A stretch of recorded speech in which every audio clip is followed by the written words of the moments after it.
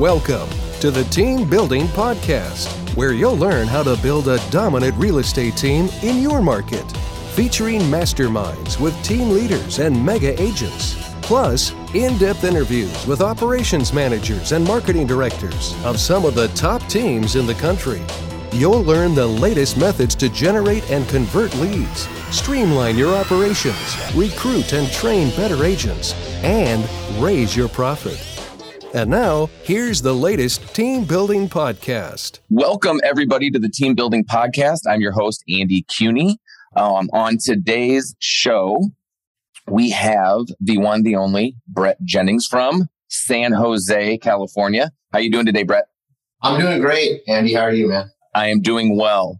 For those of you who think the voice might sound just a little bit different, this is not Jeff, although we have heard many times, I've had many people come up to me and say, oh my God, I loved your podcast when you hosted so-and-so. And that tells me that they listened to the audio and didn't watch the video because they tell us Jeff and I sound a lot alike. And I'm like, oh, that was awesome. Yeah, I didn't do that one. They're like, oh, it sounded just like you. And I'm like, yeah, Jeff and I typically sound pretty similar. But I want to introduce myself. I stepped in and pinch hit for Jeff quite a few times on this. But just to give everybody a quick background of who I am, I've been with Jeff since about 2011, right? The first year that he started the real estate team. After becoming one of his top agents in 2014, I joined the role of being his success manager for the real estate team. And then after that, founded ERS with him and Kevin McGowan. And then I've been the lead coach with ERS since about 2016 up until now, and still working with ERS and doing our training and coaching on a weekly basis with them. And now we have the teamerage, right, Brett, which we're going to talk about a little bit today as well, where we have the team inside the brokerage now that we've opened up our new brokerage at KW Elite. So what I want to start in with is I want to find out all about Brett Jennings. So Brett, tell me, who are people talking to today? Give us the numbers first off. What's your market? What's your average price point? How many agents? And then give us a little background of how you got to where you are now. Sure. Yeah. So market that we're in is, I like to affectionately call it the Garden of Eden of real estate, because we have the good fortune of having one of the highest median price points in the country. Our median price point is $1.4 million. Nice. Here in San Jose, Silicon Valley. Been in the business about 14 years. Started out, as a solo agent at KW. Joined a team, and then my team leader left the business the second year, and had to figure it out on my own. And then about my third or fourth year in, I started my own team. Today, I have a teamerage model, a hybrid between a team and a brokerage. I still retain my own individual team called Brett Jennings Group. Last year, we did about 130 units for $234 million. And then I have a brokerage that runs more like a team. In that we provide all the same opportunity, the marketing, lead generation systems and support that people on my team enjoy, but for higher level producers. And so inside the teamerage, we had, or mega team as a category, I think we're officially called. We ended up doing another billion in volume last year. So 800 that was billion with a B, correct? Billion with a B. So 804 units, about $1.2 billion in sales last year. And I've got a team of 6, and I've got had another 50 partner agents organized into another 4 teams at the teamerage. It's called Real Estate Experts. Okay, so I have a question there. So you said you have the agents who are at the team, or I'm sorry, the brokerage, right, or the teamerage. Right. Outside of that, you said you have about 50 agents. Is that a landing spot for those agents who start out on your team and then at some point outgrow it? Or great question. Great question. So, really, and as any experienced team leader will come to know, right? You typically have a life cycle of an agent on your team, especially if they're really talented and they want to grow, because they're going to want to spread their own wings, make a higher split, have their own identity. And, in the traditional brokerage model, I didn't not have a path to growth for them. And that was one of the things that prompted us to pivot and start the teamerage model, was I wanted to have that opportunity because but what was happening, right, was I got a guy on my team. He was a 5 to 7 year unit producer. I didn't like hiring brand new agents. I just found the predictability of success was not there for brand new people, where it was a lot more predictable. I could take a guy doing 5 to 7 units and leverage him up with leads and support and coach him and get him to 20, 30 units a year. But at the 2 to 3 year, somewhere between the 2 and 3 year mark, they'd get the itch, right? So the grass is greener and something's better. And, they'd leave the team and then they go from doing 30 units, they do 10 more than they did before. And I talked to them, hey, do you want to do more? Yeah, I'd like to do more. Well, how come you aren't doing more? Well, I didn't have all the stuff that you guys had on the team. We had camaraderie, we had leads, we had support, And so, Gary Keller was the one who inspired me, I said, Gary, what do I do here? How do I keep these people from flying the coop? And he said, your job as a leader is to consistently expand your world so that your best people can live out their greatest ambitions within it. Now, if you hire duds, that's easy. But if you hire studs, that's hard because those people are going to push you and force you to grow and expand your vision and your world and your universe. I'm sure much like Jeff Cohn has, and I've had to do the same. But been great benefits there. So it's been an exciting ride. We went from 4 years ago, a team doing 160 million in a 4-year trajectory to a mega team that did 1.2 billion last year. So I think that's amazing. Yeah, I think you might know what you're doing. I'm figuring it out the best I can, man. Right. But I'm a student of the business, a student of the game, a student of life. So I look for patterns. I also follow other successful people and see what they're doing, and then also following my heart. Right. And that's, I think, one of the things we're going to talk about today. It is.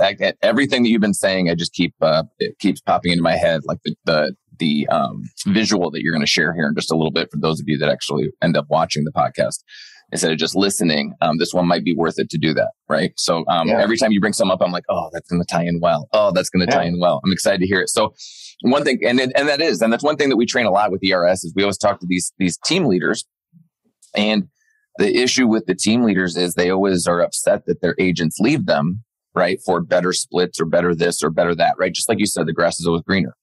And I said, well, the problem is that it is our job as their team leader is not to be their ceiling, right? Yeah. And too many times, because we get comfortable where we were at, right? We stopped. And what we need to do is we need to keep moving it. I've lived this with Jeff, right?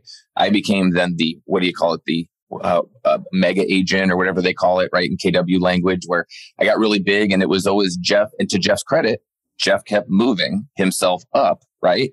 And then through me would just leverage roles, right? But those leverage roles allowed me to grow and allowed me to get more opportunities that I didn't have to then go build on my own.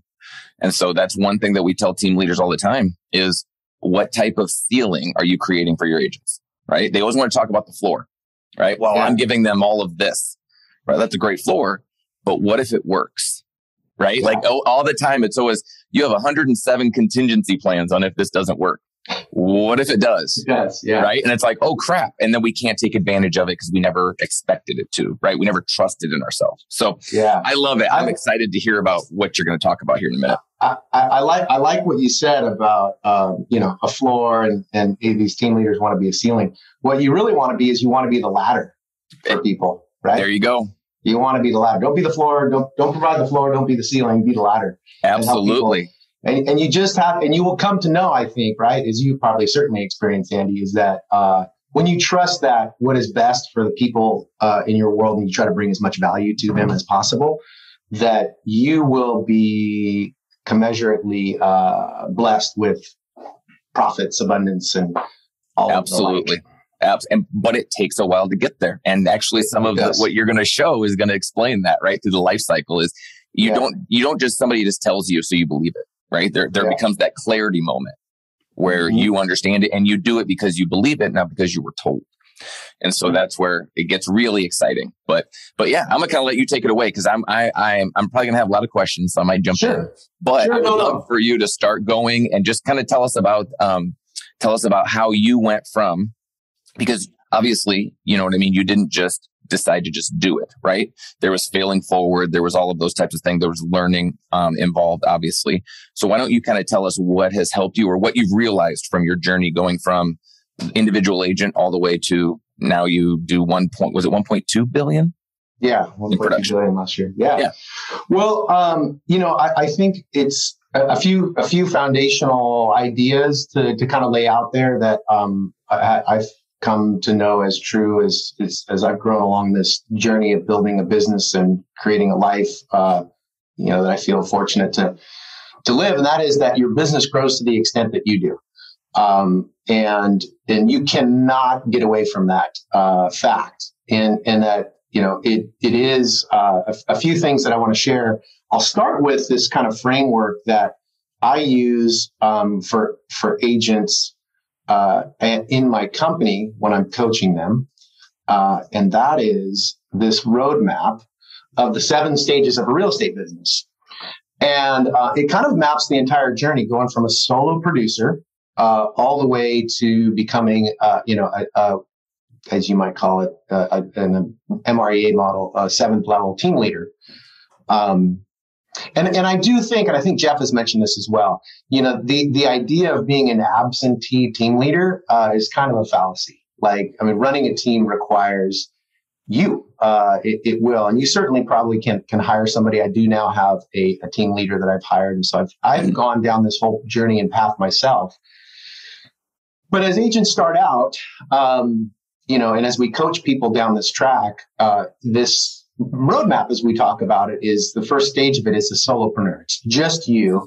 And usually when people start out, and I will share this and we'll have it as a downloadable PDF. People can check it out and map to it after the podcast. But we talk about what their current situation is, what it feels like, what their transactional volume is, the team size. Commission and sales volume are probably not going to map because we have these high price points, but you can adjust this for your market. Mm-hmm. What the leverage point is, because if it's true that your business grows to the extent that you do, then your question should be, what's it going to take for me to learn, to know, to understand, to do, to get to that next level? And so we talk about what that leverage point is to bump someone to the next level and what their goals are at each stage. So, current situation as a solopreneur, they got into real estate, but nobody showed them how to make money. Not sure, what to do to find clients and make sales. And they're wondering did I make the right move to get into real estate? And I'm sure everyone's been at that journey. So that's the transactional volumes, like 0 to 8 transactions in a year. They're typically a solopreneur, solo producer. The leverage point that they really have to master is at the sphere of influence and open houses. They got to get their sphere together into a CRM, start marketing themselves, get over their fear of making calls and prospecting, and start working open houses to find qualified buyers. Most of the agents that we bring into the team, and I would say, if there's newer agents, if you're looking for a path into the business, certainly teams are what I would call a fast track. I decided to get on a team my first year in the business, even though I was certainly capable of doing it on my own. Because I wanted the additional experience. This is the learning. And so they're willing to do the work. They capped their sphere as their situation, hosted open houses, but they don't really have a plan. They feel a little stuck. Their opportunity there is to really master the buyer side of the business. Master the buyer listing presentations, how to get buyers into contract, max out your opportunity with online leads and leverage those hot buyers to find sellers. Deliver exceptional experience, and remember to work your sphere for referrals. We're probably a lot of people, I would imagine, who listen to this podcast are probably in the grower stage, which is the 3rd stage on the journey. And that they're good at getting clients to work with them, but can't seem to get off the roller coaster of having a good month and then a bad month. They need more listings for all these buyers they have. And what that feels like is a roller coaster. Right. They're not in control of their business. The market is in control of their business. Yeah, they're not yet in control of their business. And to really, they've got to get a plan together, a real solid plan, and start leveraging administrative support if they're in a team environment, whether that's transaction coordination or listing management, so that they can reclaim time. And that's what it says. The goals of that stage are to reclaim time, focus more on prospecting for sellers, possibly start a farm. Don't get comfortable. This is where agents, I think, do get stuck, right? Where they have a great month. They made more money than they've ever made before if they come from another industry, and then they slow down. but the goal is to set a goal to generate at least two listings a month consistently by prospecting and or farming. I feel like at this stage, Brett, is that roller coaster stage that you're just speaking about, is they finally have enough money to leverage their time, right? To actually leverage their time. And they do that. And they do leverage their time so that they can have more time to do the highest income producing activities. The problem is that they don't then replace the time they leveraged with those high income producing activities. Yeah. They take their foot off the gas, or they take that additional time and kind of coast a little bit. Right. So that's the thing is to really kind of keep the foot on the gas at that stage. And sometimes people get into scarcity. Well, they'll make the extra money and they won't invest in the leverage, and they suffer from something what I call EID. You know what EID is? No, what is it? What's it stand for? Entrepreneurial idiot disease. Basically, I think I've had that at a time or two. Yeah, I mean, 80% of real estate is like $15 to $25 an hour work. But if you relegate yourself to doing all that work, then you only have 20% of your time to make good money. Exactly. And sometimes agents get in the scarcity mindset. Oh, I don't want to pay for that, coordinator or assistant or what have you. But that's the key thing, is either getting an assistant if you're not in an environment like the Team Rich, like the KW Elite team or ourselves, that's hiring that assistant. I think the other thing too, though, is that they hang on to those roles or those activities that are low income producing because it's almost like a safety blanket, right? It's stopping them, and they get to use that as almost like I don't have time to go out, right? And do all these extra things that would make me successful because I have to do these things. So then they just stay in their comfort zone and they don't want to fail forward. That's the hard part, right? To go to the next level, and no matter where you are in the business, what got you to where you are won't get you to where you want to go. Weird, huh? Yeah. And we all have our go-tos. And even at the highest levels, I mean, I've found myself as this market's contracted to because selling a $3 million house will make me $75,000, to want to get back in production, but to resist that temptation because it's so easy for me to do it. It's not going to get me to where I really want to go. Right. So we move on, right? From that, 17 to 25 units a year. That next stage is the hustler, in going from 25 to 40 units in production. Now they maybe are adding either an assistant or a buyer's agent. But the experience there, it feels like they're doing all the work, burning the candle at both ends. They need better systems, time management, and help delegating some of the work. And to maintain profitability at that 25 to 40 transaction stage, rather than hiring a buyer's agent, it's probably more profitable to use a showing assistant that you can pay on a per showing basis.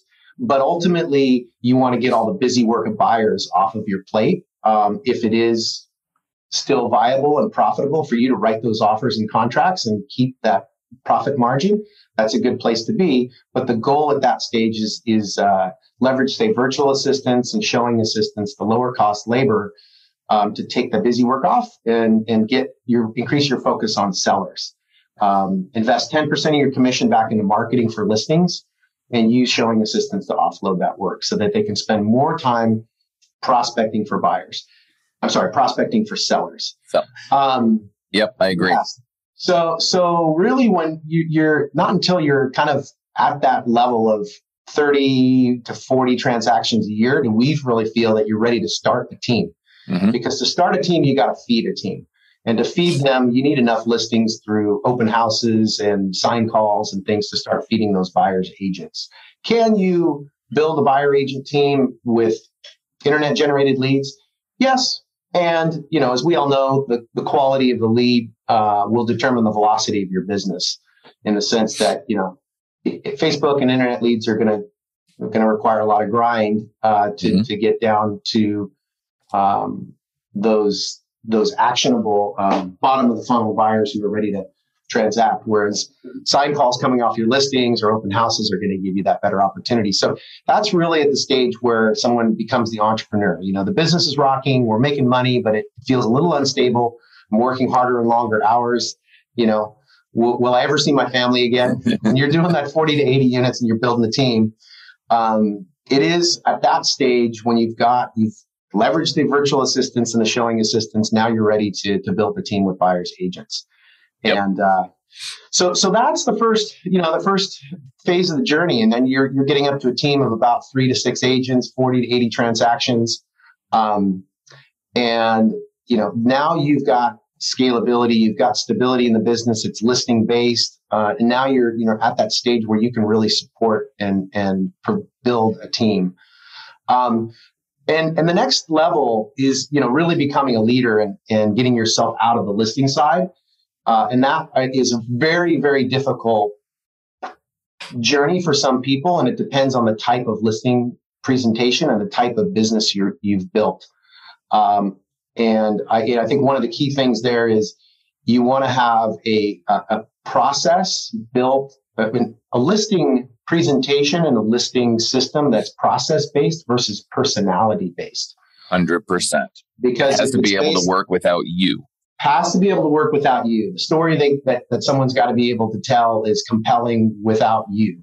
Mm-hmm. And so that was one of the things that we had to really get clear on was we made the listing presentation not about me, although yes, as the team leader, the value that we bring, but really about the process. So at any rate, every state. I just wanted to say real quick, Brett, is when we get to this leader, one thing that keeps popping into my head are a couple of pitfalls. Mm-hmm. One is you've got to make sure profitability wise, right? That when you get to this leader point where you're starting to step out of the business, that your team needs to be as profitable as you were, right? They need to be able to make you enough money that you don't need your production anymore. Because everybody always asks that question.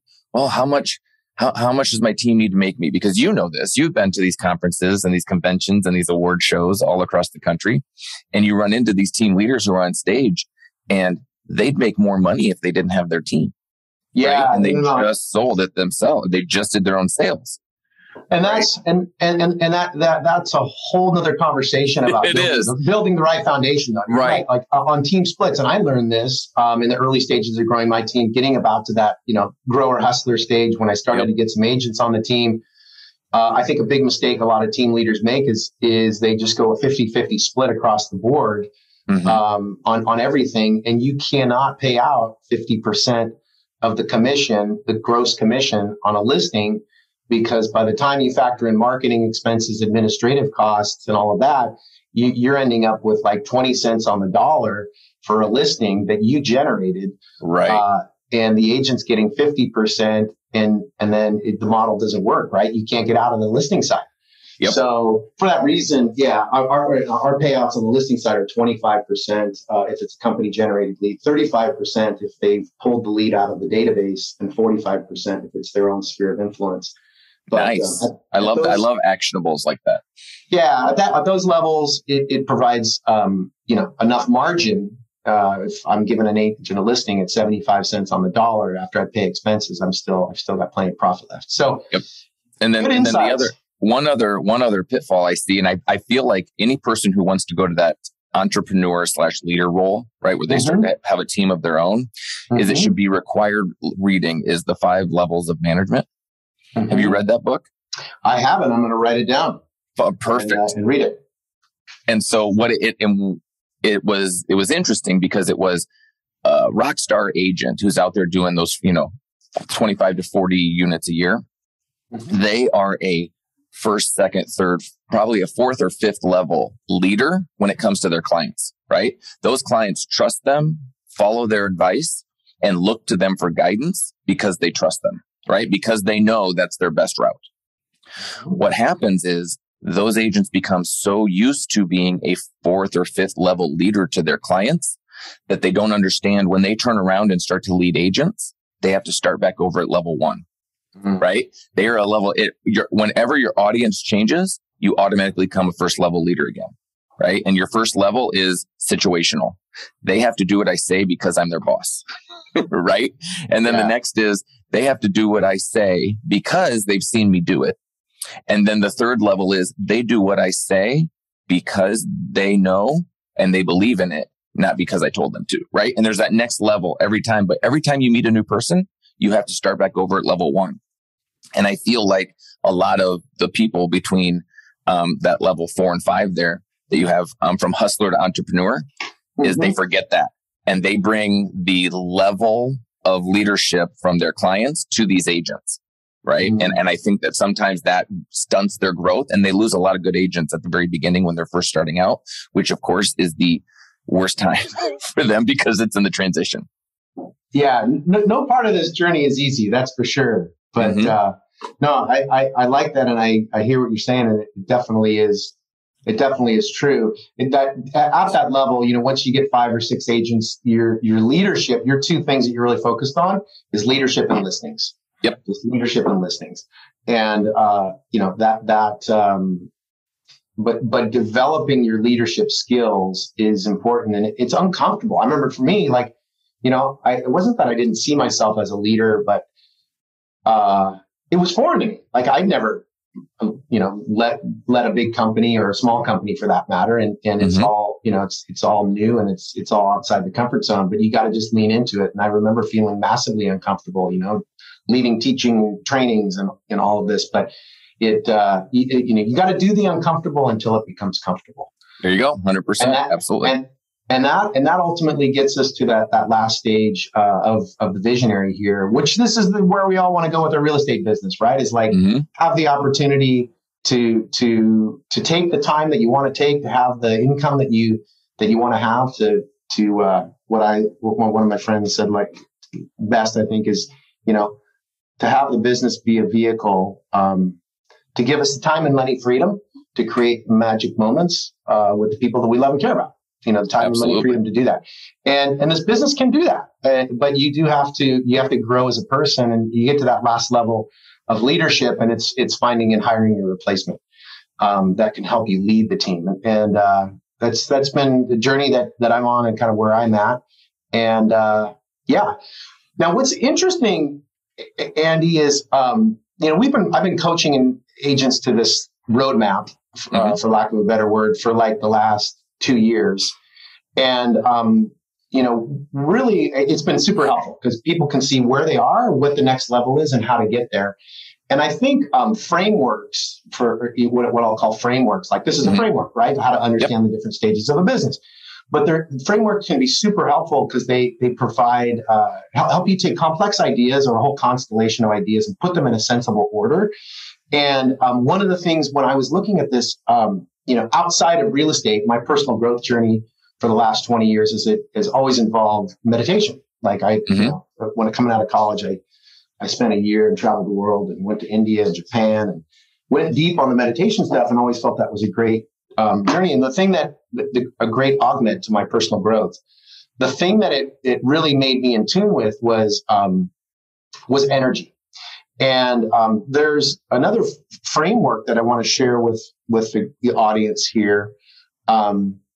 And that is this calibrated scale of energy or consciousness. And the interesting thing was I was just intuitively got the sense, hey, you know what? I want to take another look back at this framework of the calibrated scale of energy and consciousness, because I think there's some correlation here. So what's interesting, can you see what's on the screen there, Andy? I can. Yep. Charts? Yeah. So I pulled this up and I started looking at it and I said, wow, isn't that interesting? Because the roadmap on the right is colored like a rainbow, and the energy of or the emotions of human experience here on the left are colored like a rainbow. And then I said, well, let me just see if there's any correlation here to what these things are. And so what you see on the left is what we call this calibrated scale of energy, emotion, or consciousness.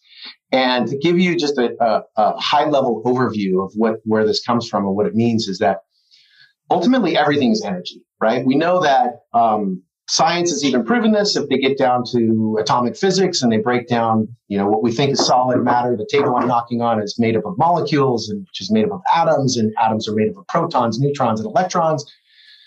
And we used to think those things were solid, like little pieces of grains of sand whizzing around at really high speed.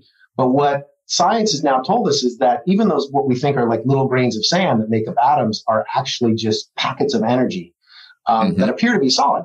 So ultimately, at the most fundamental level, everything is energy. And this chart on the left basically maps kind of this scale of energy or consciousness. And at the bottom, at the very bottom is 0. And at the very top is this level of 1,000. And 1,000 is the highest kind of level of energy that a human being could embody or hold in their nervous system without blowing the circuits. Like, so we talk about 1,000 would be like a Christ, a Buddha, whatever, somebody kind of at that level, being able to embody that level of energy. And then down at the bottom at 0 is basically there's no energy, there's nothing there, it's non-existence. But what's interesting is if we look at kind of where these things, the scale, there's a couple milestones on the scale, and you'll see the teal colored bar there is where we get to what we call the level of integrity. And when I say integrity, it's not like your word is your bond, but more what I mean by integrity, or what this principle is that things have the ability to sustain themselves.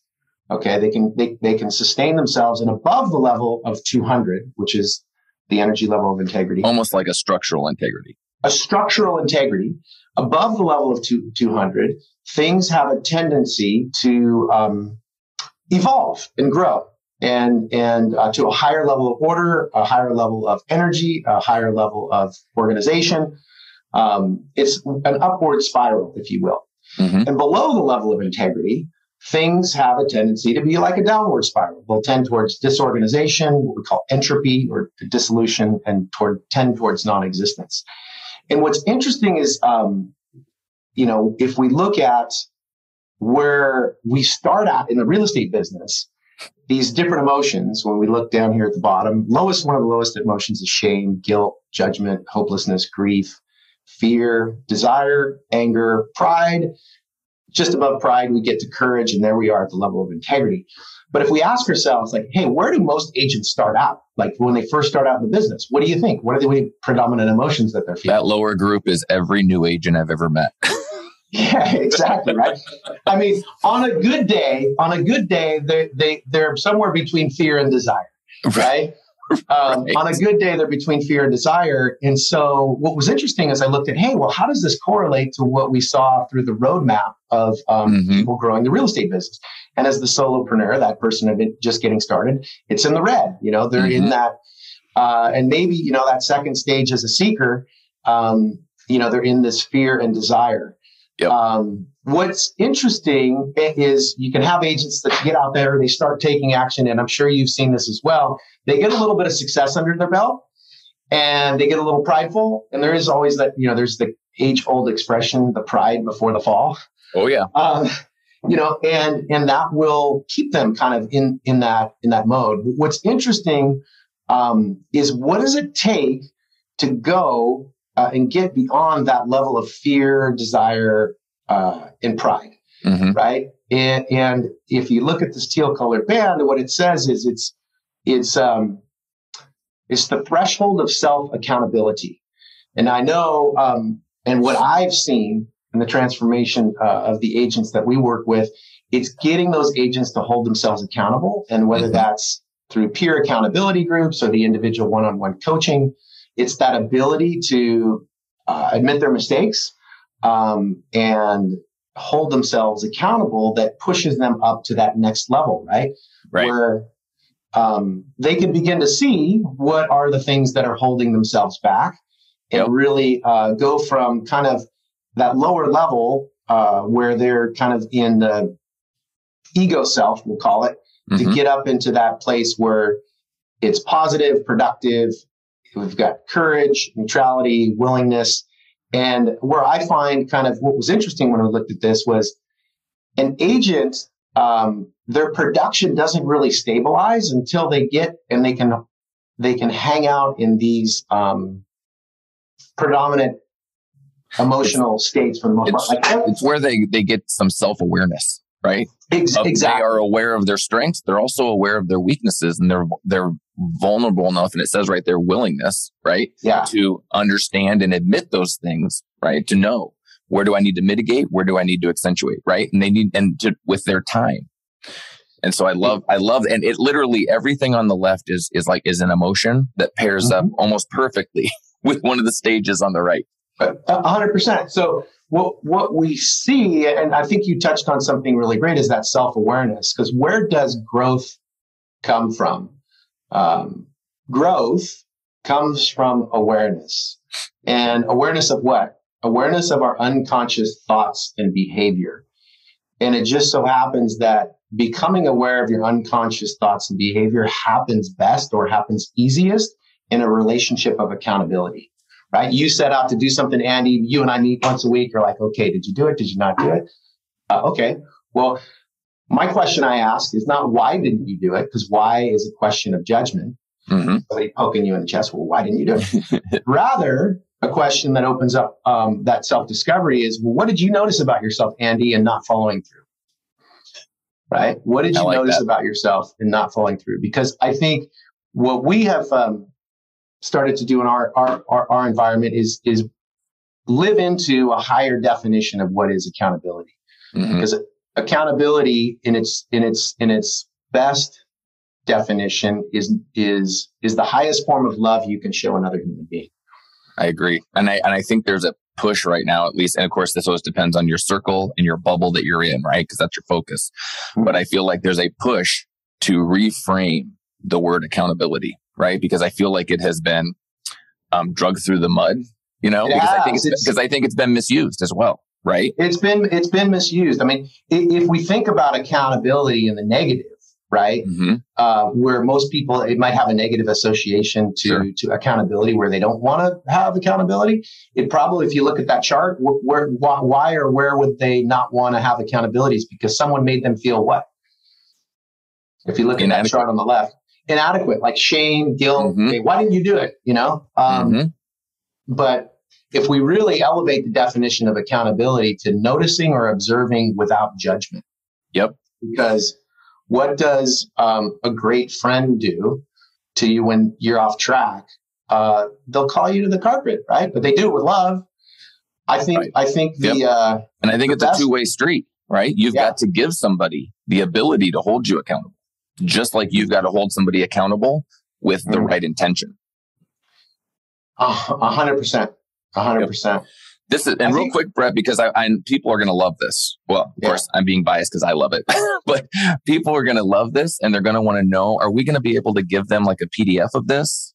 Yeah, I'll share both of these, and that we can put when you post the podcast. People can do the downloads on both of these.